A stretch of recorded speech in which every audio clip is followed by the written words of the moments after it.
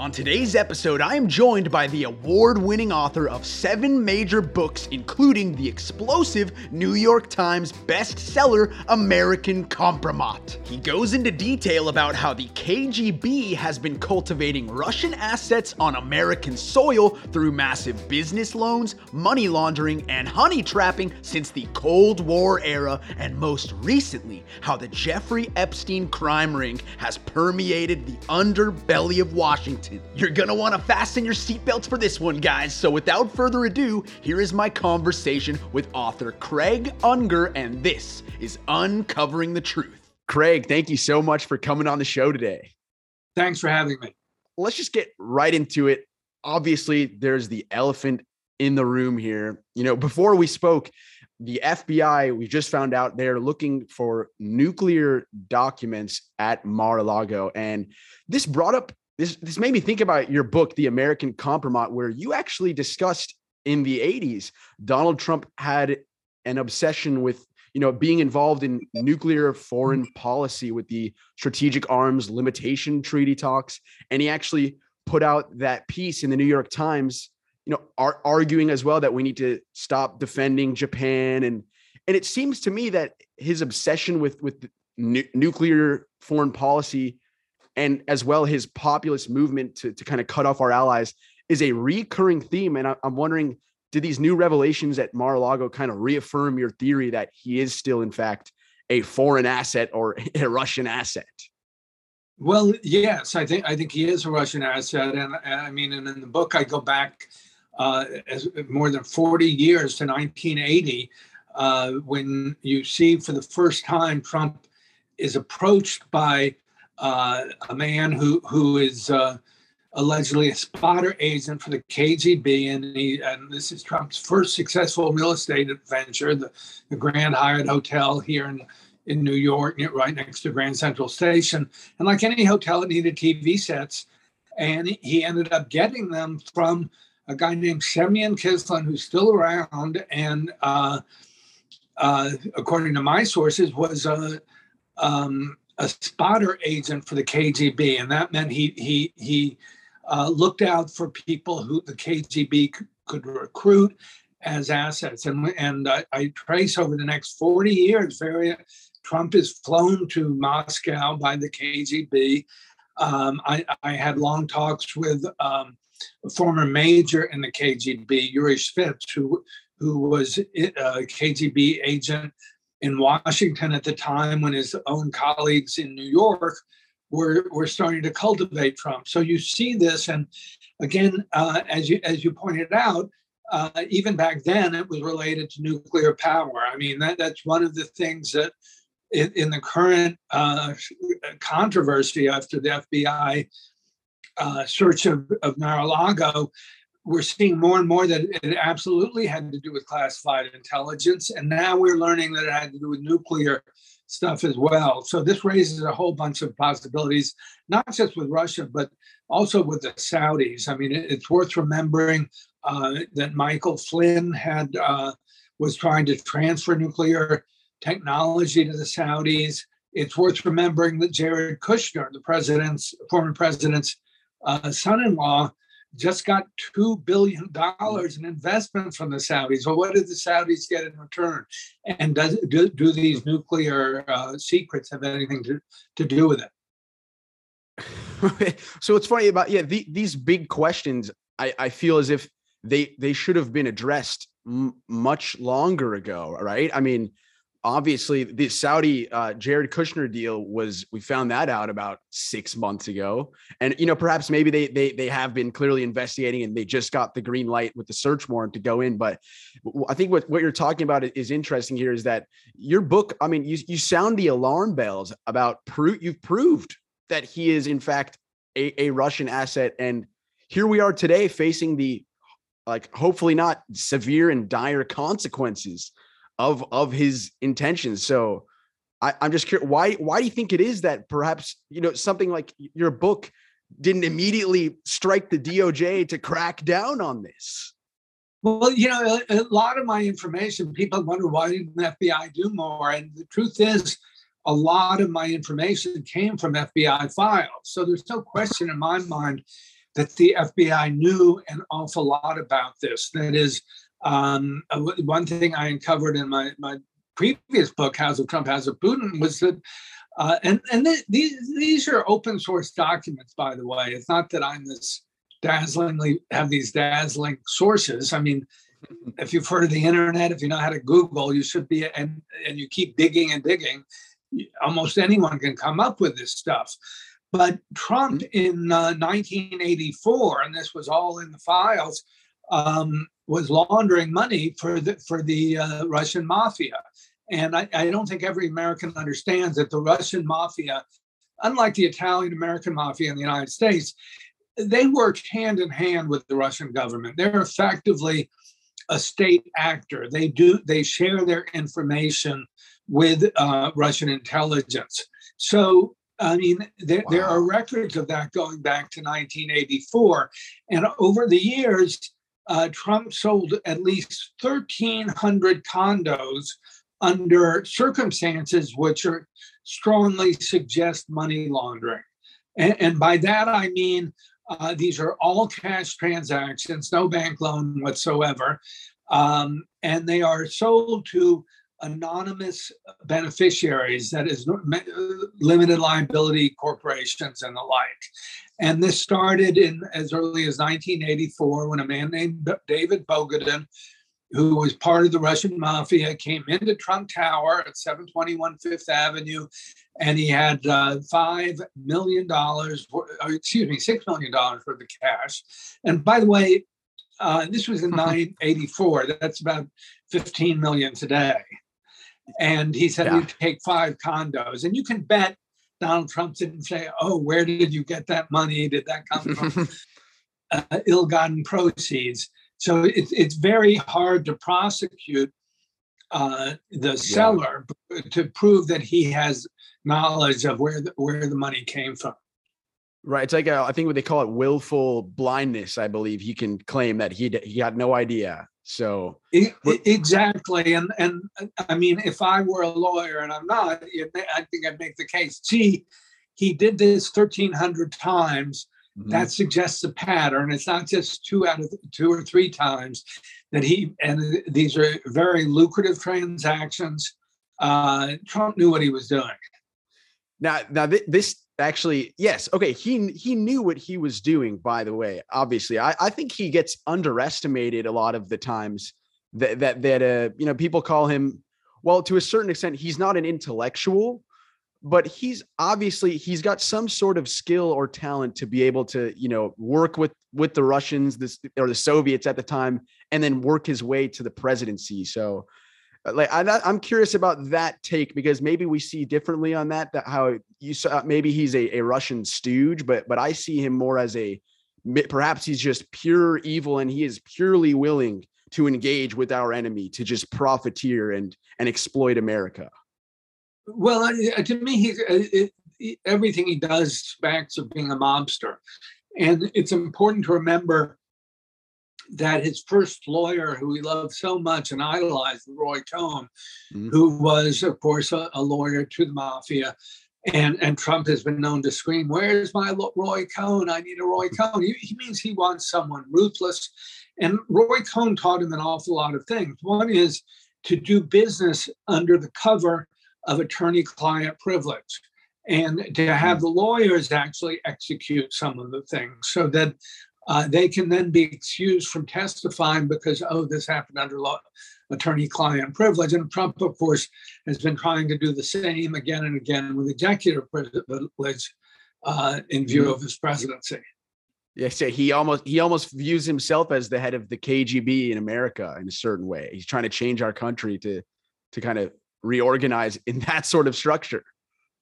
Right. Well, he's sort of like a mob boss, and with his relationship with the Russians, you see Russia as a mafia state. It's important to understand what that means exactly, because as I mentioned, Russian intelligence works hands in hand with the Russian mafia.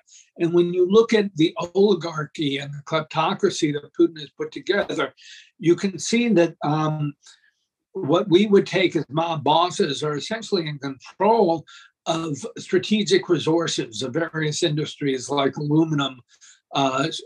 So you will have an aluminum billionaire, an oligarch like Oleg Deripaska. And aluminum is very much a strategic resource. Airplanes are made of aluminum. So if he controls the aluminum industry in Ukraine, that means Ukraine's air defenses are vulnerable to Russia in a lot of ways.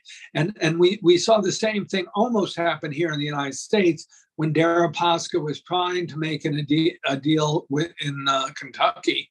And you have to wonder, would that have put our airplanes at the mercy of Russia? Well, and that's funny, Kentucky as well, right? Kentucky, the two senators there, I know. And this, it's not even conspiratorial talk. This is just, looking at some of the finances.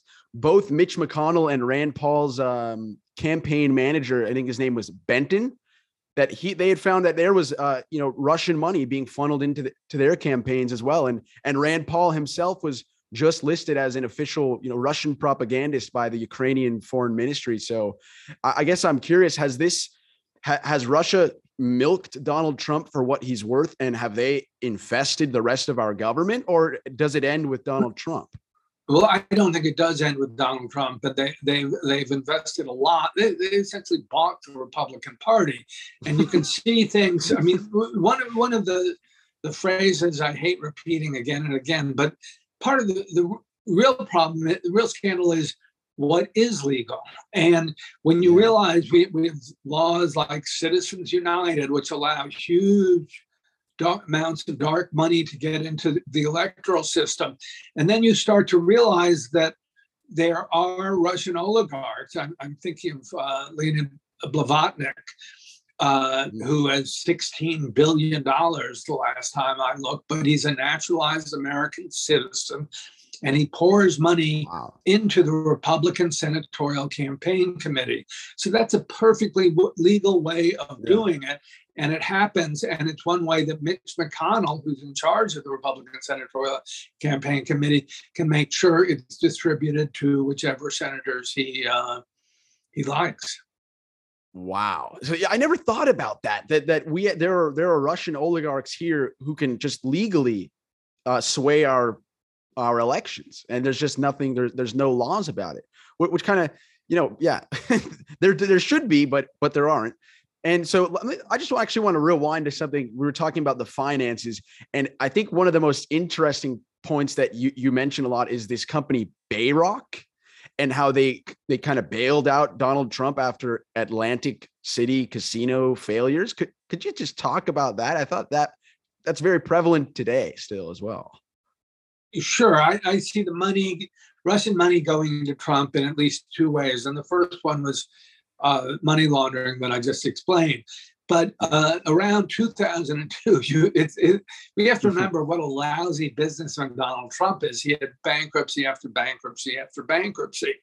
And when he expanded into Atlantic City with one casino after another, he overexpanded and he went belly up. He was billions of dollars in debts. Mm-hmm. But after that happened, around 2002, a company called Bayrock, the Bayrock Group, opened its offices in Trump Tower. It's a real estate development company, or it was. It was located on the 24th floor, just 2 floors below Trump's own office. And people whose names may have been forgotten by now, but I don't know if your listeners remember Felix Sater, who was the managing director of Bayrock, and who, through his father, had ties to the Russian mafia. And when you look at this Bayrock group, the money came in from Russian sources, the one from Icelandic bank that was used by the Russian mafia, the FL group. Other came in from a guy named Tamir Sapir. And the principals in Bayrock, virtually all of them had ties to Russian intelligence in one way or another. And the deal they set up with Trump was just enormously lucrative. Trump didn't have to put up a penny to develop these new skyscrapers. He didn't actually have to do the development work. They were doing that for them.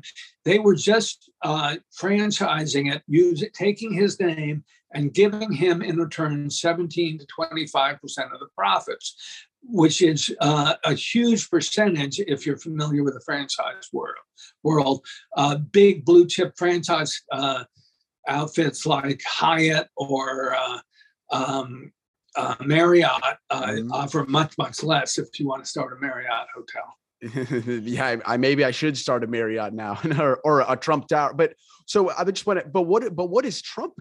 Sorry, what do the Russians get out of this? Like, it can't just be them banking and praying that he becomes the president, right? Because that would be a ludicrous investment and just a wild prediction on their end. Or did they just cultivate him all the way, and they're much smarter than we are?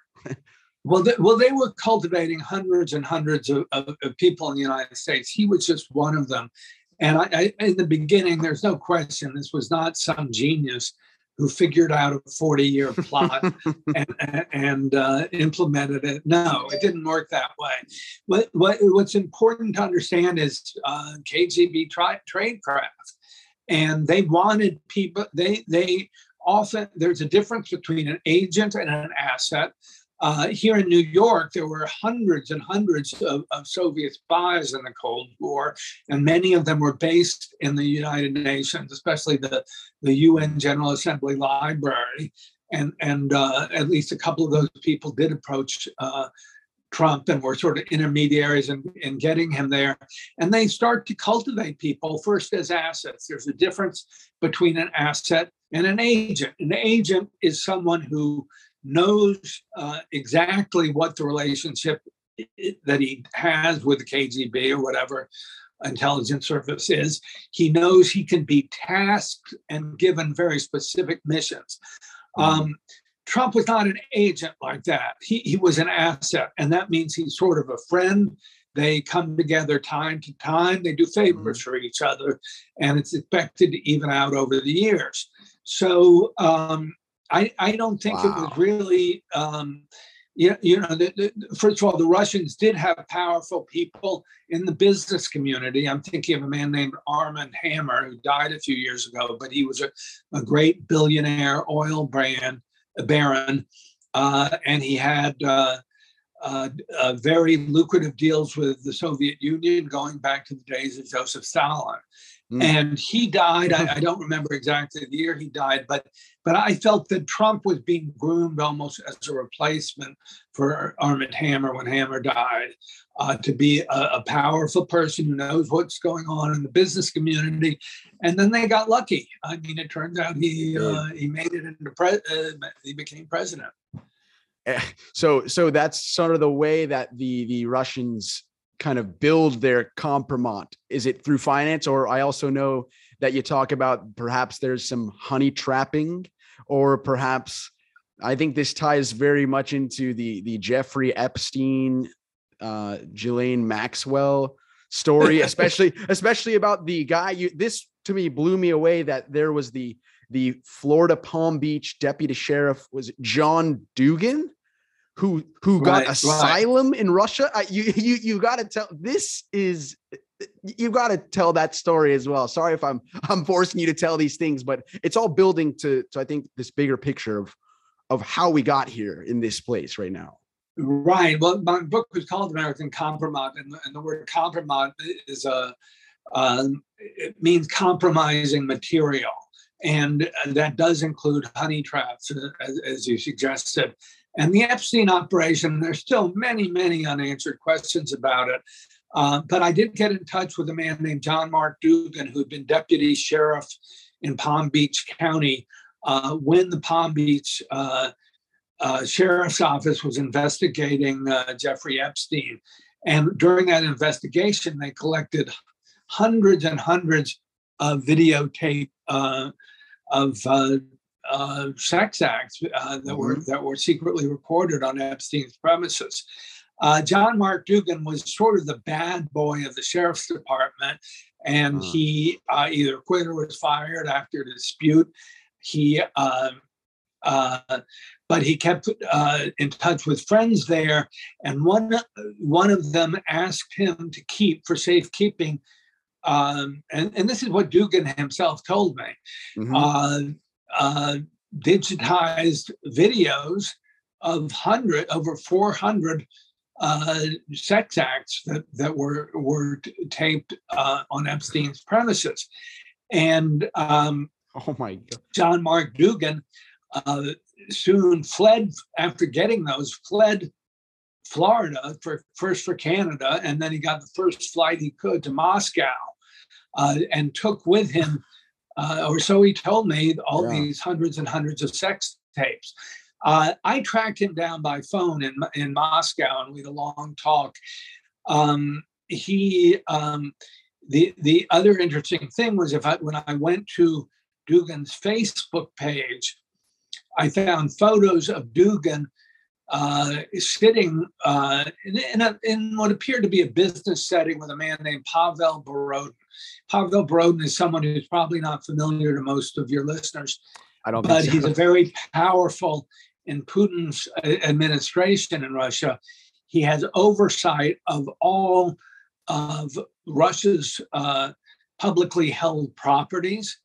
And when you see John Mark Dugan with this guy, the inevitable conclusion is Dugan selling them these sex tapes? Is that what's really going on? That's speculation on my part, but I did see one of the sex tapes, it just raises an awful lot of questions. Wait, you saw one? Dugan showed me one. It was a very grainy black and white video.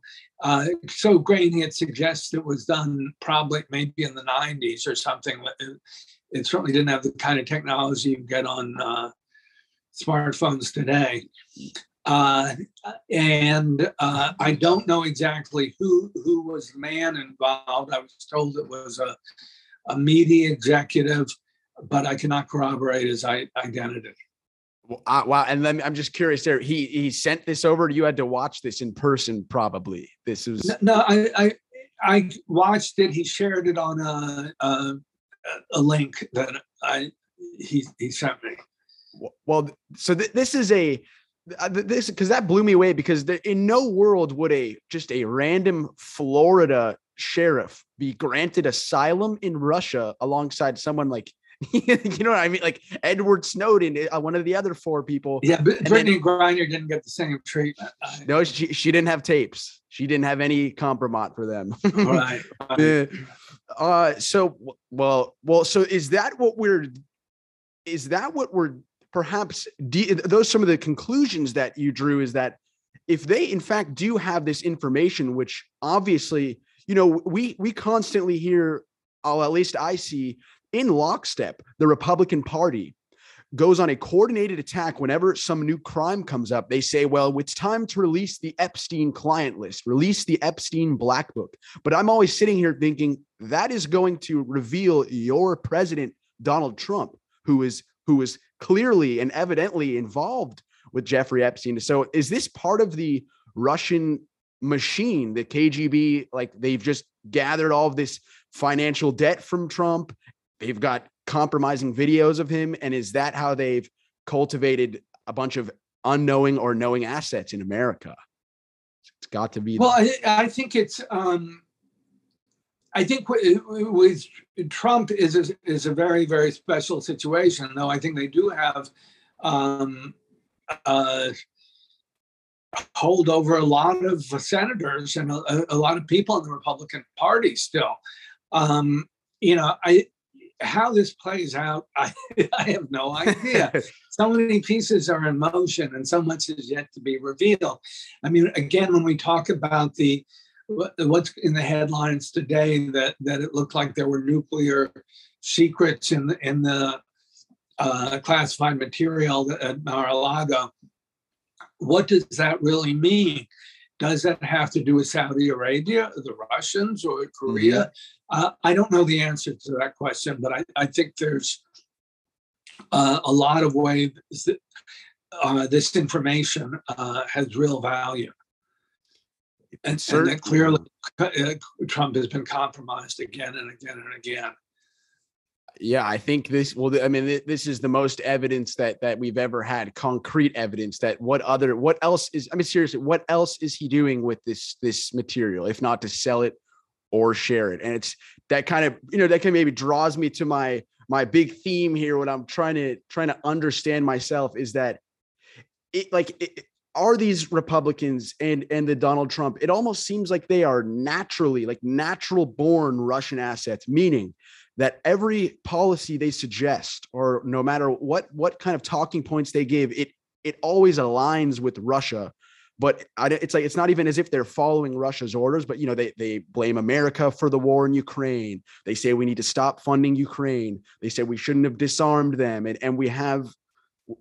their natural rhetoric hurts America because it's this far right populist movement, which helps Russia. So are they just naturally these Russian assets, or are they following orders, which you said that would make them an agent, which I don't think they are. Well, that's what in my book, when you see how Trump was cultivated, it's not a mystery. I had long talks with my major source on the last book was Yuri Shvets, who was a major in the KGB.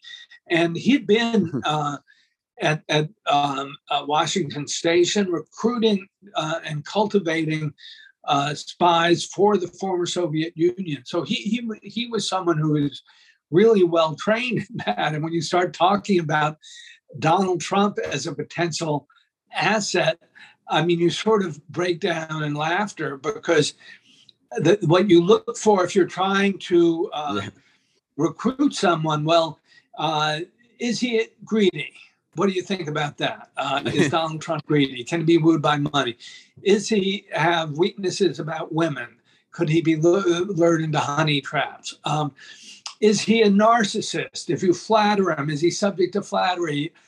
Every question of this, when you talk about it with really hardened intelligence operatives, they break down into laughter, saying that Trump was the perfect mark. And you see this a lot among other Republicans as well. The way they turn on a dime. Why has Lindsey Graham done a complete 180? There's so many instances of this. It's hard to keep track of them all. Right. I think Lindsey Graham, Ron Johnson went to Moscow in 2018, 4th of July. Again, a subject that, once again, the media just sort of moves on from. And then all of a sudden they've turned into far right, hard right politicians who are just promoting Russian talking points, which, by the way, there's some people like Alex Jones of InfoWars who receives a lot of his conspiracy theories from Russian state TV. I just had a Dr. Stephen Hassan on my last episode, and he walked me through how it goes from InfoWars, then to the far right channels, then the politicians pick it up, and then Fox News brings it up, and Tucker Carlson poses it as a question. So it's as if they are picking up, or it's if Russian interests and the far right have the same interests, and that is to destroy America's power on the world stage and to look inwards, to cut off alliances. Right. And we see that leading right up to January 6th, with the tension building, and going, as you say, from Alex Jones to Trump to January 6th. Mm-hmm.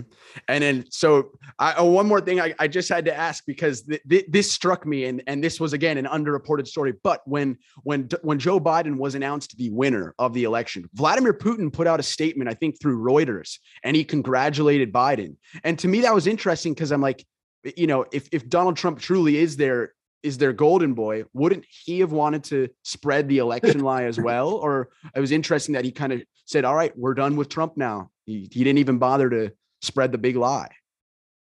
Right. I think he was keeping the door a bit open, and just in case. I don't think anyone knew how it all played out. I'm not sure that Trump gets marching orders on a regular basis. I don't think it works that way with Russia.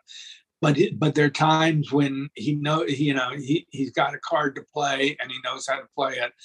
and he's very much in sync with Putin.